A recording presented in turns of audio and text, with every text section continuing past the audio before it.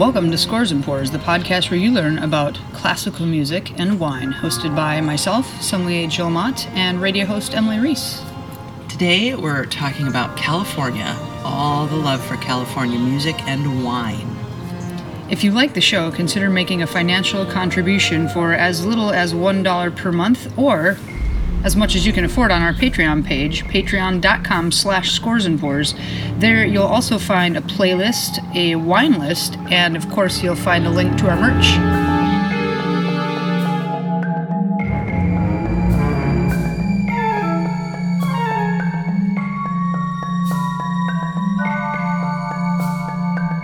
Hello, Jill Mott.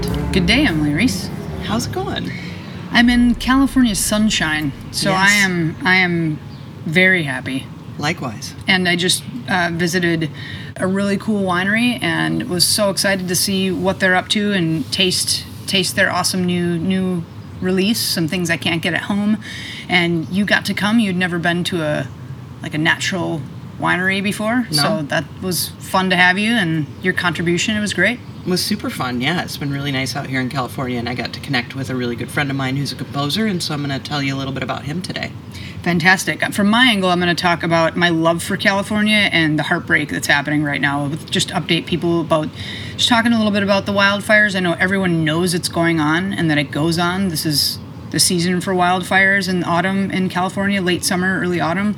But I just wanted to give some facts so people can realize actually how grave the situation can get for some wineries. But of course, I want to talk about some of the crazy, awesome stuff that's going on in California on a positive note, some awesome producers that are doing some cool work, and also wineries that are making a natural effort, but their wines are a little bit more classic in case you don't want skin-fermented Marsanne, say. Marsanne being the grape. And just note, we are recording outside, so there's going to be a lot of nature sounds and maybe power tools, planes, dogs. Just deal with it, people. You'll love it. Frickin' dogs. Dogs. Shut up. We had 18 takes at the beginning because of dogs. Because of dogs, whatever. Yeah. So we'll definitely hear some dogs throughout this whole thing. So let me tell you about my friend Gary Scheiman. Gary, first of all, before I even get to Gary, one of the obviously unique things about California is its connection to entertainment, media, film, television, video games. One of my other passions is the music that's in video games. I do a podcast about that separately without Jill Mott. It's called Level. It's called Level. And so I'm pretty in tune with what's going on in terms of music in video game world, and its connection to California is deep, as deep as it is to Japan. It's a lot of active video game composers, whether they're working actually for a video game developer or whether they're working independently as an independent contractor type. A lot of those folks live out here on the West Coast, particularly in California, as does Gary. So I'll tell you a little bit about Gary. Coming up, he's done television, films, and games for decades now, and has written some of my favorite music to come out of media ever. So, yeah. Super cool. Yeah. Well, I guess I always like to start with noises like that are also going to happen, which I don't even know what that was.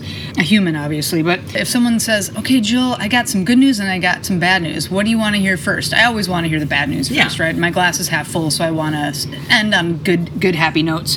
So I'll talk first about the forest fires that are happening in California.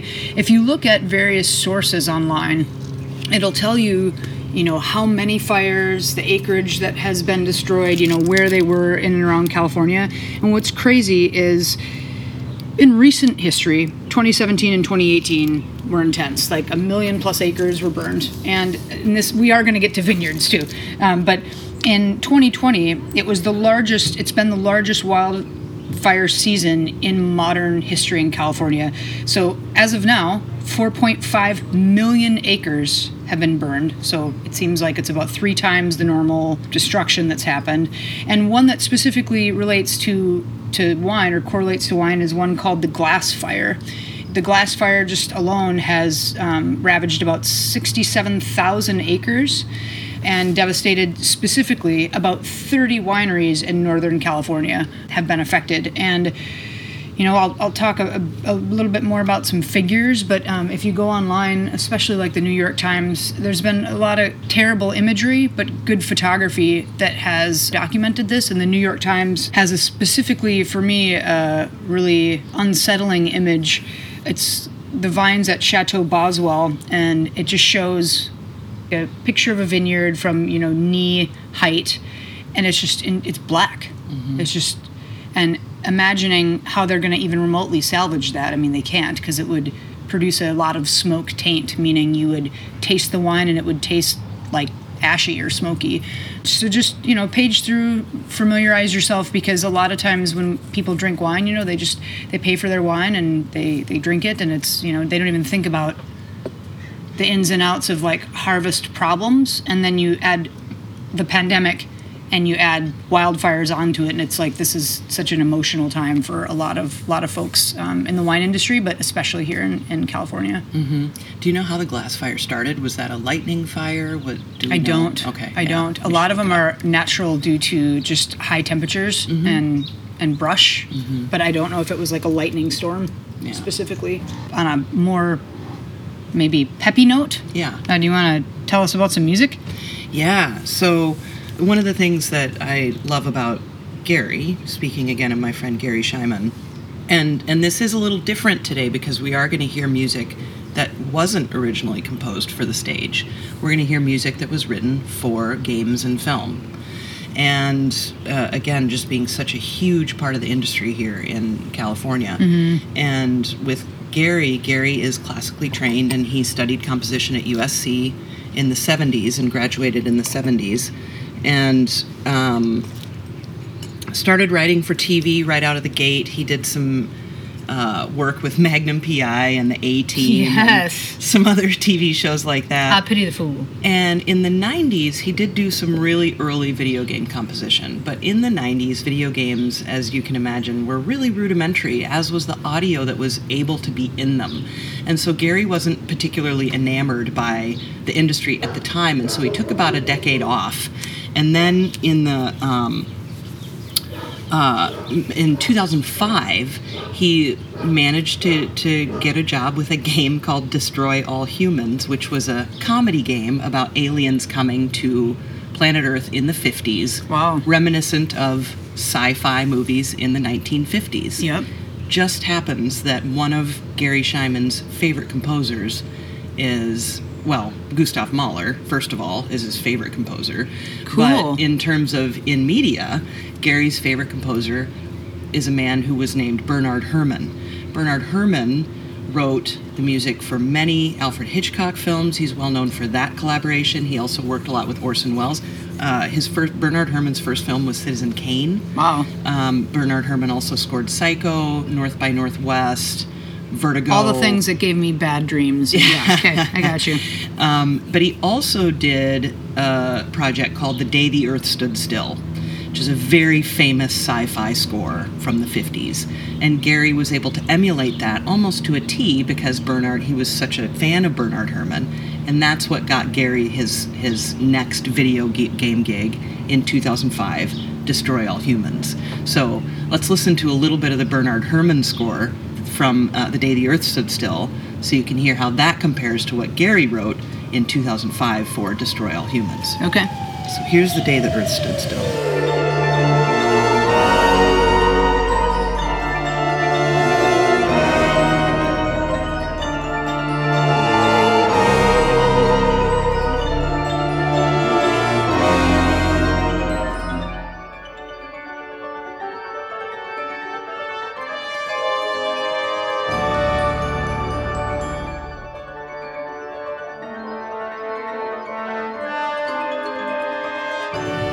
Wow, it reminds me of like Nightmare Before Christmas or like Tim Burton something, Edward Scissorhands. Yep, and that film composer who works on those projects is a man named Danny Elfman.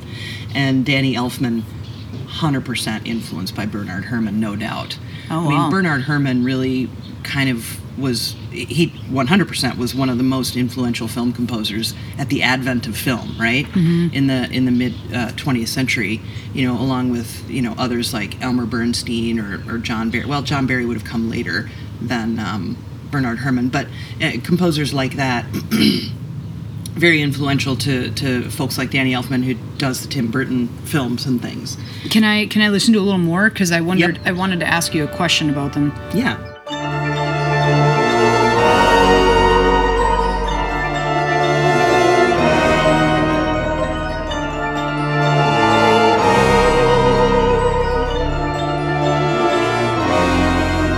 So in this instance, is it like, some of the various pieces that we've listened to on Scores and Pours where you have to have knowledge of the film or enjoy the film or interested in the film or his work, or could people just like listen to this or other compositions from Bernard and be like just chilling with it?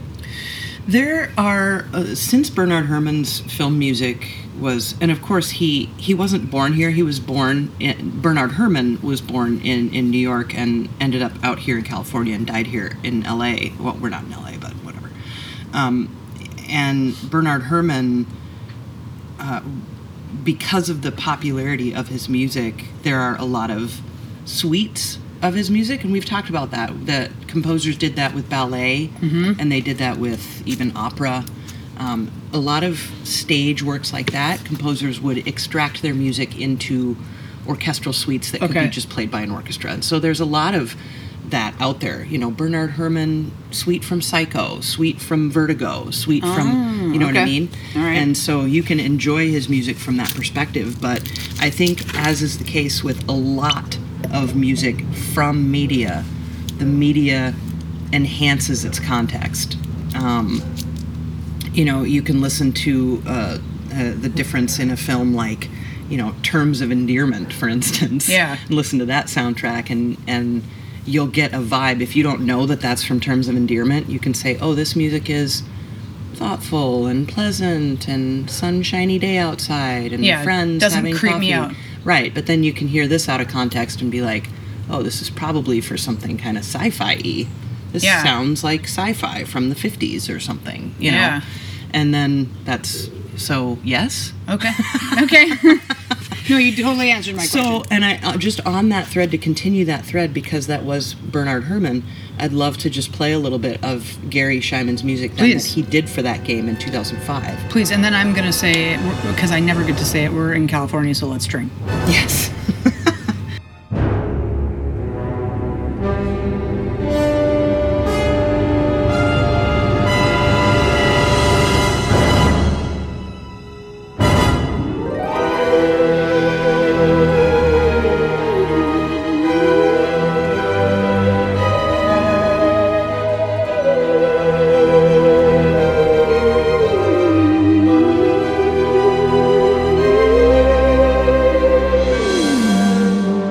So it kind of sounds like the first thing I thought of was like how it sounded like Garfield's Halloween, where it's like like I'm going to trick or treat when I was 10, and someone had like something in their yard that made that noise when I passed by. Yeah. Are all of those both of the things we heard? I know they were composed at very different times. Yes. Are they all actual instruments? Yeah. Like even the more modern one, is this all produced on a soundboard with samples like we talked about? Or are these actual? Wow, that's cool. In 2005, when Destroy All Humans came out, Gary, because of how good his music was, when they heard his demo, they're like, we're going to give you the budget for an orchestra. Wow. Yep. And so in 2005, that was less common than it is now. Now, if we weren't in pandemic times, there'd be way more orchestral recording happening this year than there is.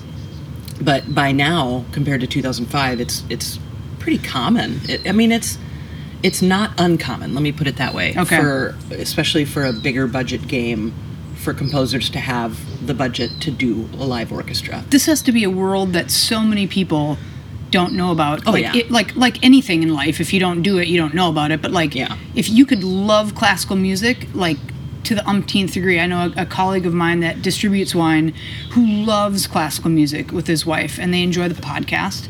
And I just think they must not have a clue about who these people are. And they're amazing. Yeah. They're just what they're capable of doing, how they're capable of making you feel a certain way, even though you may not be familiar with said video game. It's awesome. Yeah. Because we're in California, should we drink? Yeah. Okay. Are we going to drink this one? So this first wine we're going to taste was given to us by the winery and the winemakers that we visited. J Brix, they're called. They're in Escondido, California, which is about 30 minutes or so east of the Pacific Ocean and close to in San Diego County, and north of Encinitas, about 20 northeast of Encinitas, about 25 minutes. And tasting with them and just they were doing punch downs, they were busy, they were in the process of a move, so I was very grateful that they could see us. We tasted through some things and they said, take this with you. We only make 22 cases. And Amazing. I was like, what? This is their Electric Mayhem 2019 from the Jurassic Park Vineyard, Chenin Blanc, Petnat. Now, what makes this so great is there are no additions in this wine at all. No sulfur added, nothing added, nothing taken away.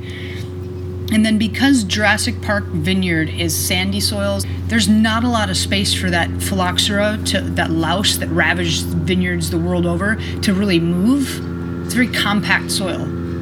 So in that way, you've got, I think they're planted in the 70s. You've got amazing own-rooted Chenin Blanc grapes. Keep going. What do you think of the smell? It smells like I want to bathe in it. Oh, it smells so good. It smells like minerals, and just like the faintest amount of like an apple or a stone fruit, but that's almost like unripe. Yeah. It's just barely ripe for the eating. Oh, and just acid. Electric. Mm-hmm. Oh man, and they, J Brix, they ferment everything. Most things will ferment in 1-ton picking bins. And then some things ferment in oak. Everything is aged for a small amount of time in oak. And this just has so much finesse. It is Electric Mayhem in my mouth. Medium bodied. It is light to medium bodied, I'd say. Definitely dry. The bubbles are so effervescent and beautiful and bright. And I love it. This is delicious. And I was so just bowled over that they gave us a bottle of that after they're like, we only make 20 or 22 cases. No, you're not getting that in Minneapolis. They're like, here, have a bottle. I was like, I wanted to hug them so bad, and can't because of COVID, and they might not have wanted me to regardless. But it just... #wine, #industry. Yes, I know. To Scores and Pours. To Scores and Pours, and to Emily and Jody Brix-Toe for having us. What did you think of your first wine or natural wine visit? I know their vineyards are all over. This is from the Santa Ynez Valley, which is just kind of southeast of Santa Barbara. Mm-hmm. And we obviously didn't get to go to Jurassic Park Vineyard. Yeah. But how did you feel being in there, meeting them, chatting? What'd you learn? I loved it. I have heard you, Jill, talk about punching down the cap of wine. I've heard you talk about that 1,000 times, and to see it was really cool because they just have, I'm still just amazed that it just sits there. It just sits there. And it's like in this 1-ton cube, and there's plastic covering it. They pull the plastic off, and it's just full of grapes, just sitting there. And so Jody takes this big stick with a kind of flat shovel end and just called like a pigeage pole or something, punch down tool. Okay. Yeah, it's just this big pole. Stainless steel. And he just pushes it down and basically just stirs it. And it was far enough along in the process that it seemed pretty easy for him to stir.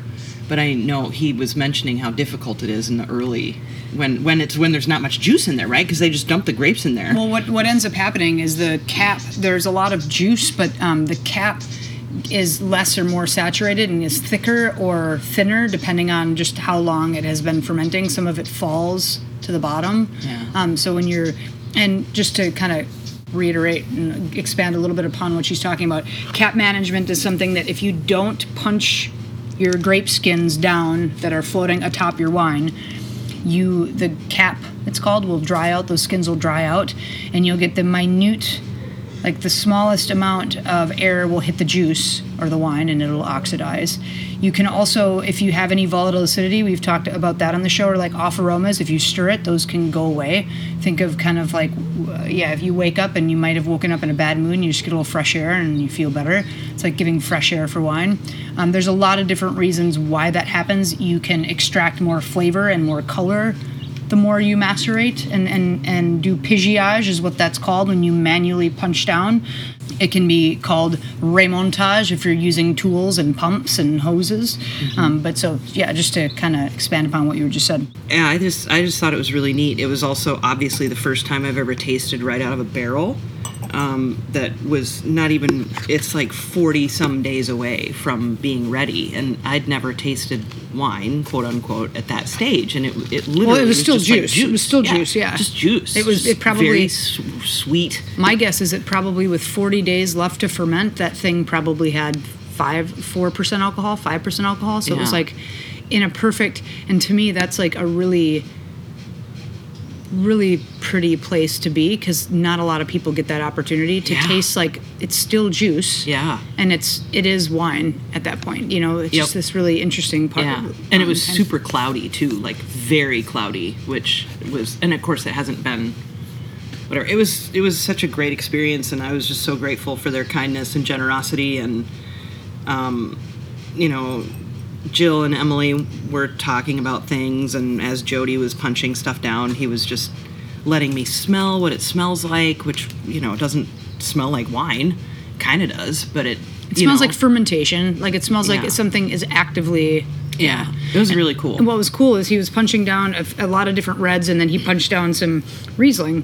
And it was a Riesling that this year, every year it's something, they get some botrytis, but this year specifically, because of what was happening in the vineyard, there were and the slope and the way, the aspect of the vineyard, that they ended up getting, I think it was Kick On Ranch Vineyard, that they ended up with about 30% botrytis. So he picked a berry that was botrytis and that wasn't botrytis, and let Emily taste them and let me taste them. And it was funny, Emily just like shot them both in her mouth. Because I didn't know that's what he was doing. I didn't know he was like, here's one that's this, and because I don't even know what botrytis is. Yeah, and botrytis is like a mold. There are bad botrytis strands, but botrytis cinerea is a noble rot, they call it, that can actually make grapes have this essence of like honey and lavender and like be a little bit more kind of herbaceous. And so it was great, because he literally like gave us these little berries and we were tasting them. It was really, really fun, so I appreciate that.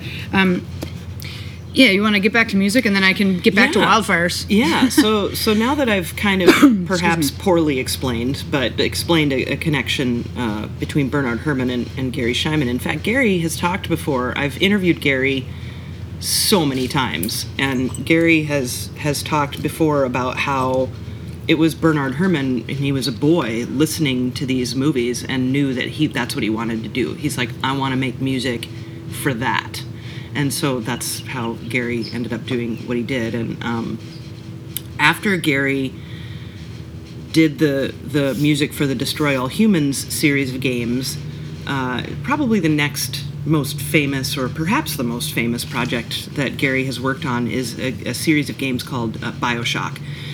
There have been 3 BioShock games. The first one came out in 2007, the second one came out in 2010, and the third game, which is called BioShock Infinite, came out in 2013. Now, BioShock Infinite from 2013 is consistently atop my top 3 favorite video game scores, and in BioShock Infinite, I think it's some of the most raw and well thought out music to exist in video games. Now, one of my favorite things about music in video games is gamers are so open-minded when it comes to the style of music. You can be so atonal, off-the-wall, weird in video games, and the gamers just eat that shit up. It's fantastic. It's so the opposite in the concert world, right? Yeah. Like, people want to hear Beethoven 5. They want to hear Sibelius 2. Yeah. It's not like anything goes, and really anything goes in the video game world, and people like Gary value that highly and take advantage of that in the best way possible. So let's go ahead and listen to some of the music from BioShock Infinite.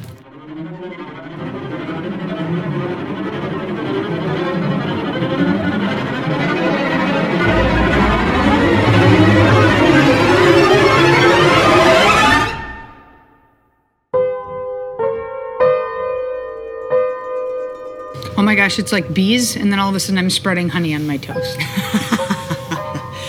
So You can keep going though if you want. BioShock Infinite takes place in the sky. The previous 2 BioShock games took place under the water, and they were utopian societies that upper class, highly educated people were going to live forever and have a perfect society under the sea. So the first 2 games under the sea. The third game, BioShock Infinite, takes place in the sky in early America in like the 1920s or something like that. And so Gary was looking to blend aspects of American classical music, which wasn't really a huge thing in the 1920s. Yeah. It was still very an early thing. We were still very much copying, quote unquote, the European model Yeah. of classical music. And so Gary is trying to, from a really super educated place, meld these things together into a video game score. And it's super cool. So that's why you hear elements in all the BioShock games blended from pop culture, you know, songs, maybe some Django Reinhardt, things like that, but then combined with music.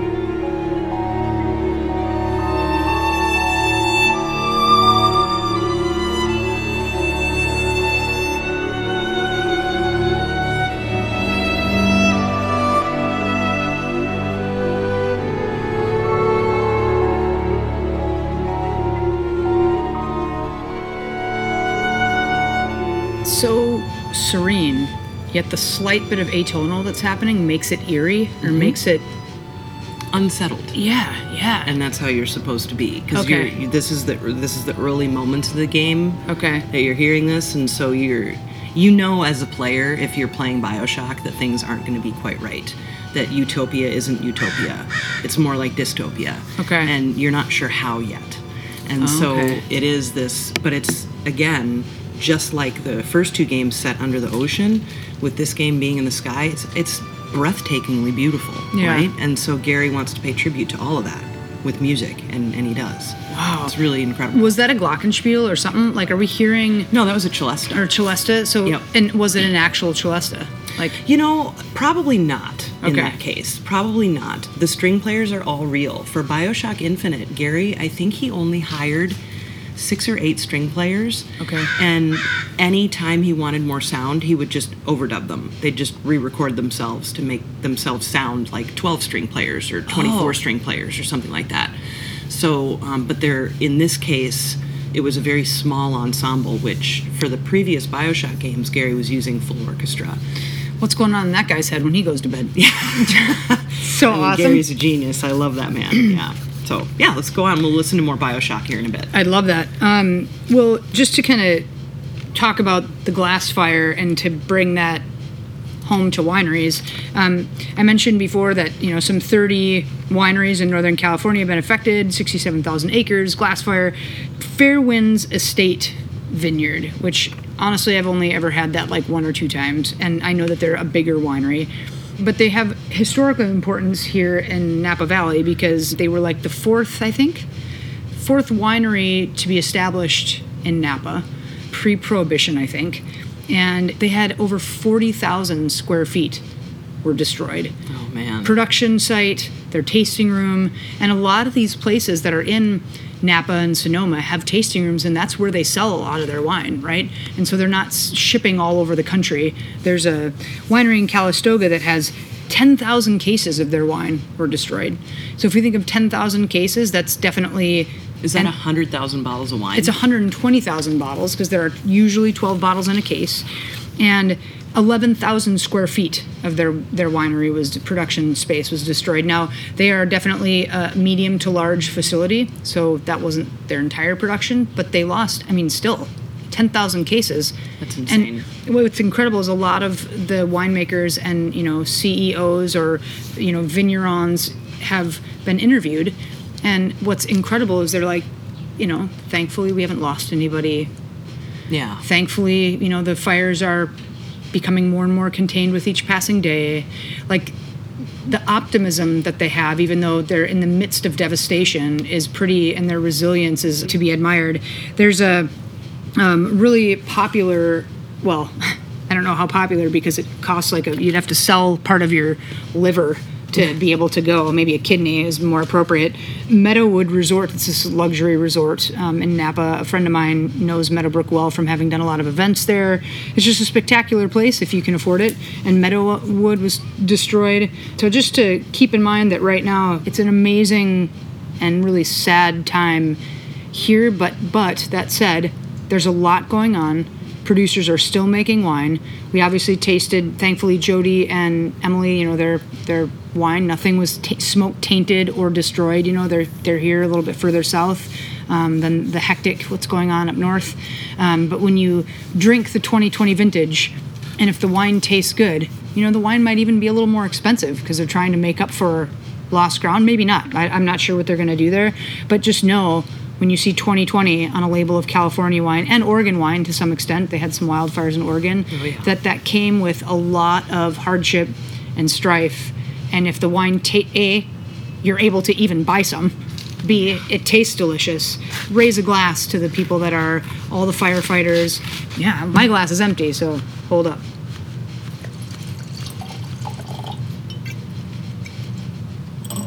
Cheers to the firefighters, to the winemakers, families, and the people of Northern California.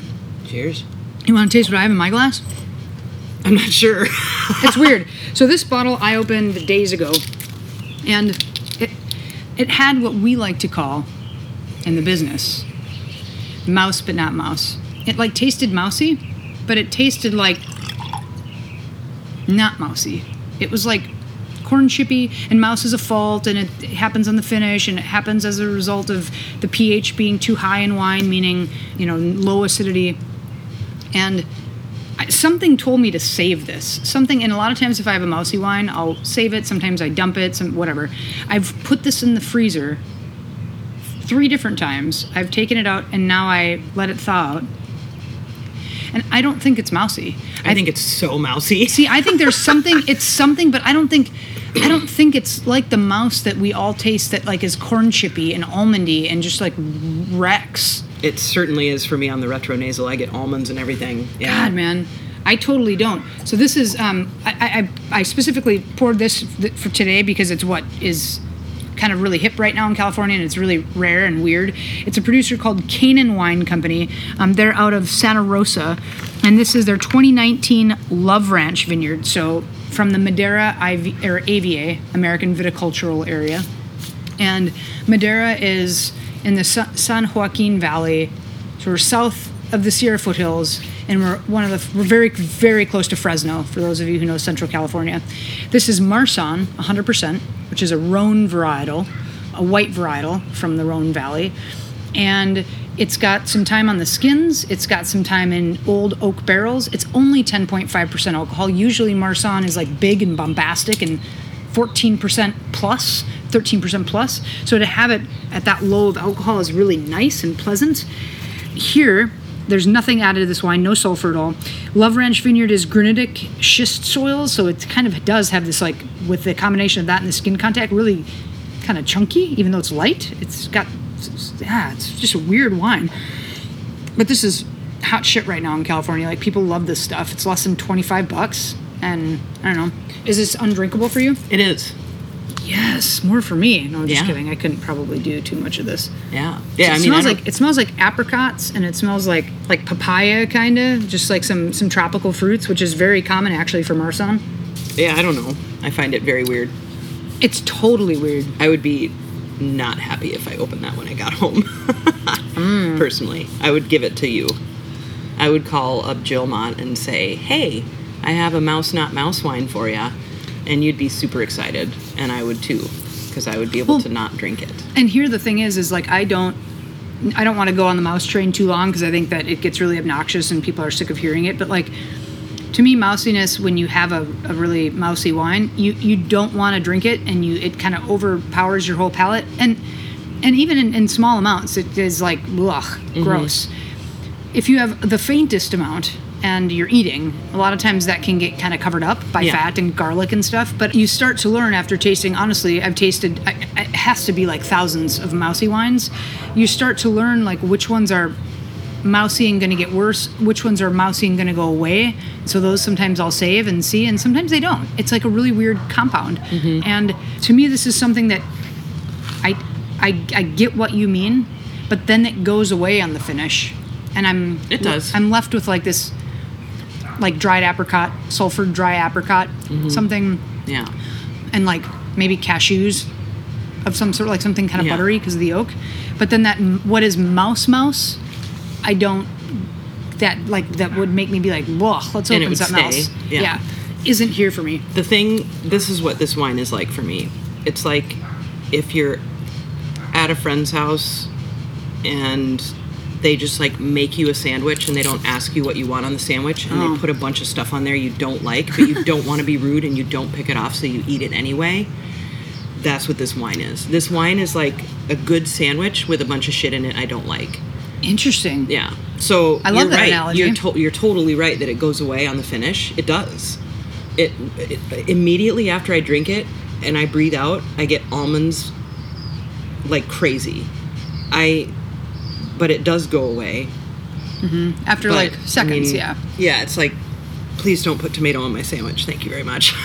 So crazy. Emily doesn't like tomatoes, which is like a situation for both of us. And yeah, like right now I'm tasting it, and like what's crazy about this wine is like, yes, we all know you taste wine and your palate gets used to flavors. Yeah. So then you start to discount those flavors. But you're right, like my first taste I was like no, and then I was like yes. And now I'm like no. And wines like this fascinate me because you just don't know what's wrong with it or right with it. I mean, it definitely lingers for me. It goes away, but not right away.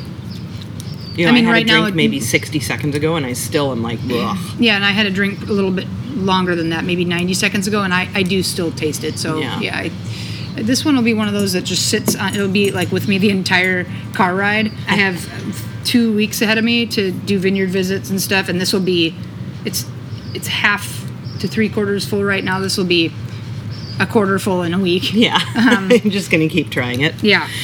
All right.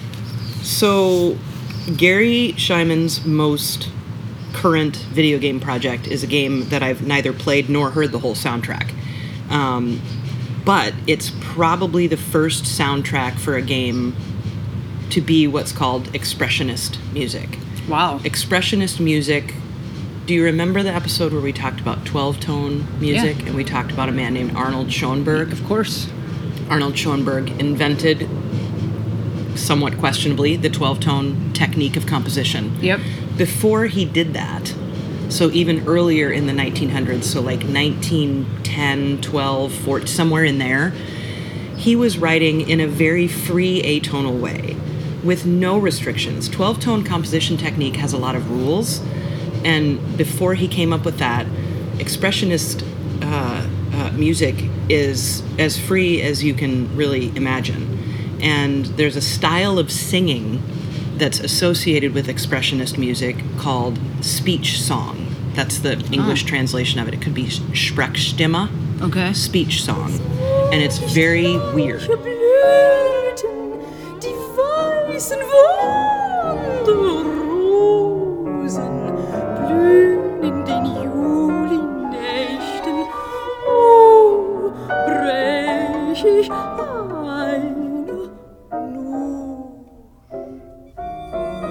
It's definitely an interesting sound and very untonal. Okay. And the game itself is what we would call a puzzle game. So your objective as a gamer is to perhaps get from point A to point B through a series of mind-bending puzzles of some sort. You know, you need to figure out a pattern, you need to figure out a sequence, you need to figure out what order to pull things or whatever the puzzle might be. And you play as a bug. So this is Bugs going through environments. So with that Interesting. in mind, Okay. let's listen to a little bit of music. Now, I would be remiss if I didn't mention that Gary co-composed this. So Gary was handling some music, and another friend of mine, a Polish composer named Mikołaj Strawinski, who's an absolute genius in and of himself. Mikołaj has spent time living here in California, but for all intents and purposes, he's Polish. And Mikołaj also wrote some music for this game. The game is called Metamorphosis, but here's some of Gary's music for that game.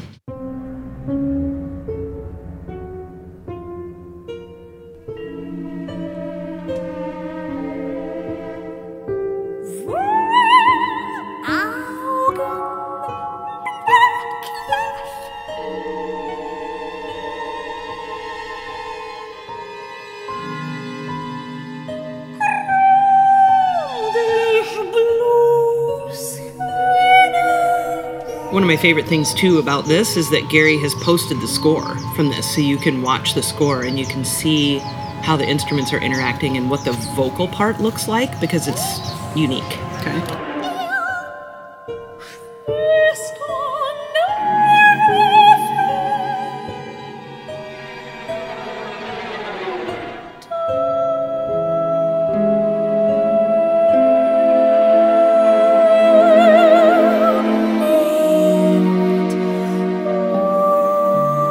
That is an example of Gary's newest video game score, and we'll listen to a little more of BioShock Infinite here in just a minute. Shit, it's mousy. Now it's finally like, maybe it's my palate just kind of, I took a big swig and spit it out, and I was like, wow. I don't know if it's that it doesn't have enough acid, the grape itself, and she didn't add, I think it's a female winemaker, didn't add enough, like, added no sulfur, and then it's just, I don't know, man. It's just, I'm perturbed right now. I'll just say that.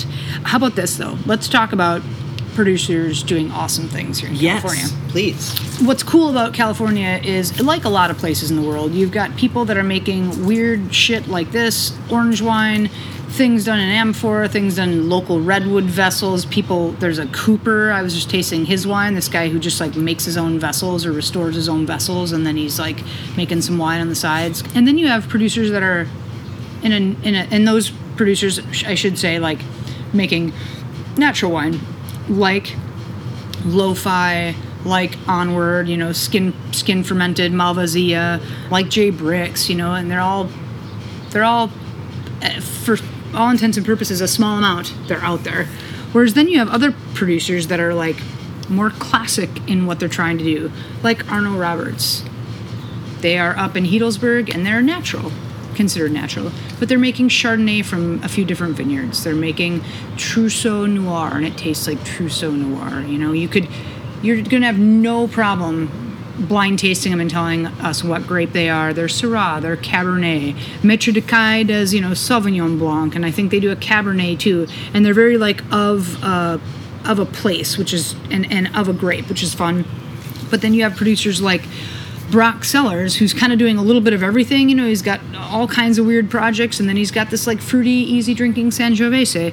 There's a producer out of Orinda, which is very close to Berkeley, called Laloon. And Laloon does Zinfandel and Pinot Noir that you'd be like, wow, these are such heartfelt but very California balanced varietals. But then he also has, his name is Shant, he's got a business partner as well that helps him make wine and do all the things. Shant does Populous, and Populous is like field blend this and field blend that and weird awesome rosé that's like definitely not provincial style rosé, you know, like light and cheap and cheerful. I don't know, so the mishmash right now that is California fascinates me. I know that they argue that there is terroir here, and I agree, but I still think terroir is something you need hundreds of years to decide what goes best, what is grown best where. Sure. And what, you know, what is Santa Ynez known for? I don't know, because everything I taste from there tastes a little bit different, right? But people from California would think differently, I imagine. Perhaps, yeah. But I don't know. It is going to be, and it has been a really fun place for me to explore, both like on foot, on the ground, but also just tasting things back in Minneapolis. So I'm excited to be here. The adversity and resilience here is amazing, and That's all I got. California is an amazing place full of amazing composers. I have a lot of friends here who compose for media, and they're all fantastic. Gary and I think, have a pretty special connection just because of his love for classical world and being classically trained. And not that there aren't other composers like that. There certainly are, but he's just proven to be a really good friend, and we love talking about music together and classical music, and I've just really valued all the music he writes is really incredible to me. So shall we end on one of my favorite pieces from BioShock Infinite? Let's do it.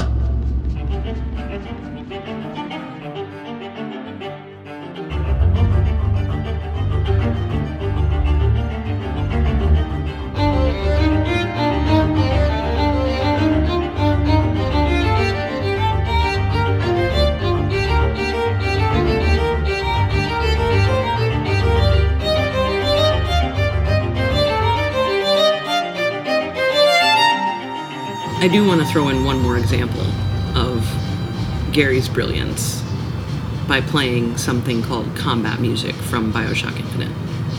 Combat music is music that a player hears while they're actively in combat, whatever that means in that game. It could be some kind of gun battle, it could be some kind of sword fight, magic, some kind of combat.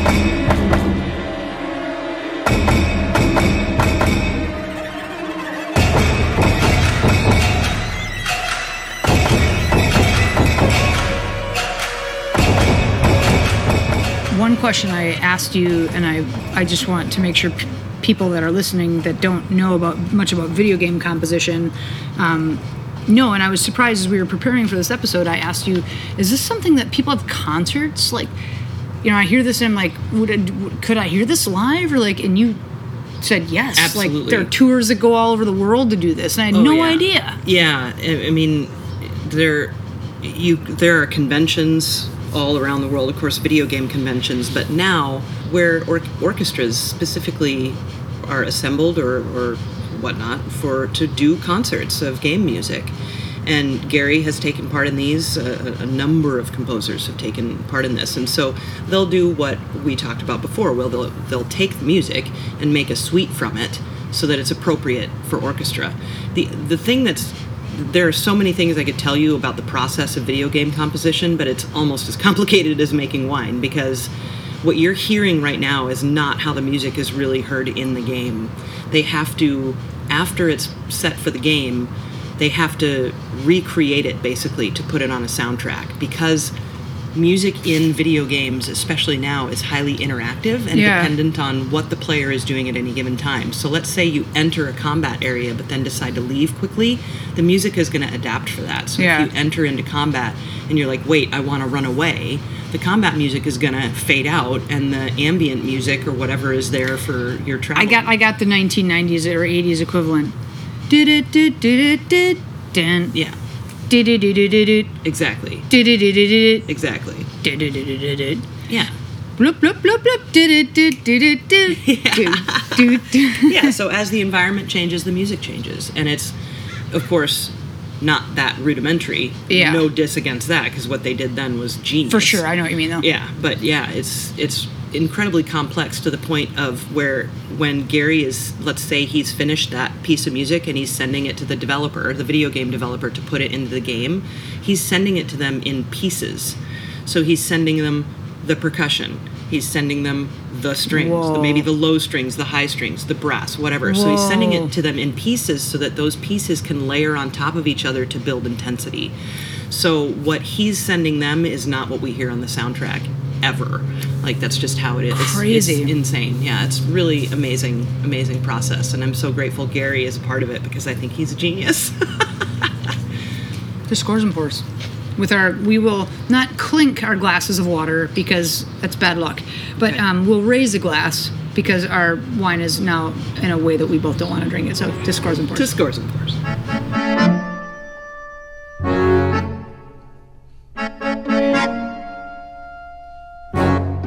Thank you for listening to this episode of Scores and Pours with Jill Mott and Emily Reese. You can find links to merchandise, a wine list, a playlist, and support us financially at patreon.com/Scores and Pours. This ain't free to produce, people, especially coming here to Cali to record some episodes. What's up?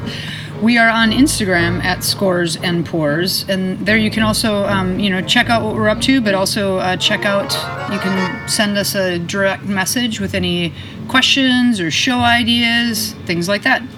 Consider supporting the musicians we featured today by buying their music. Edited by Emily Reese and Jill Mott. Our producer is Sam Keenan. Scores and Pours is a production of June Media, Inc. Ciao.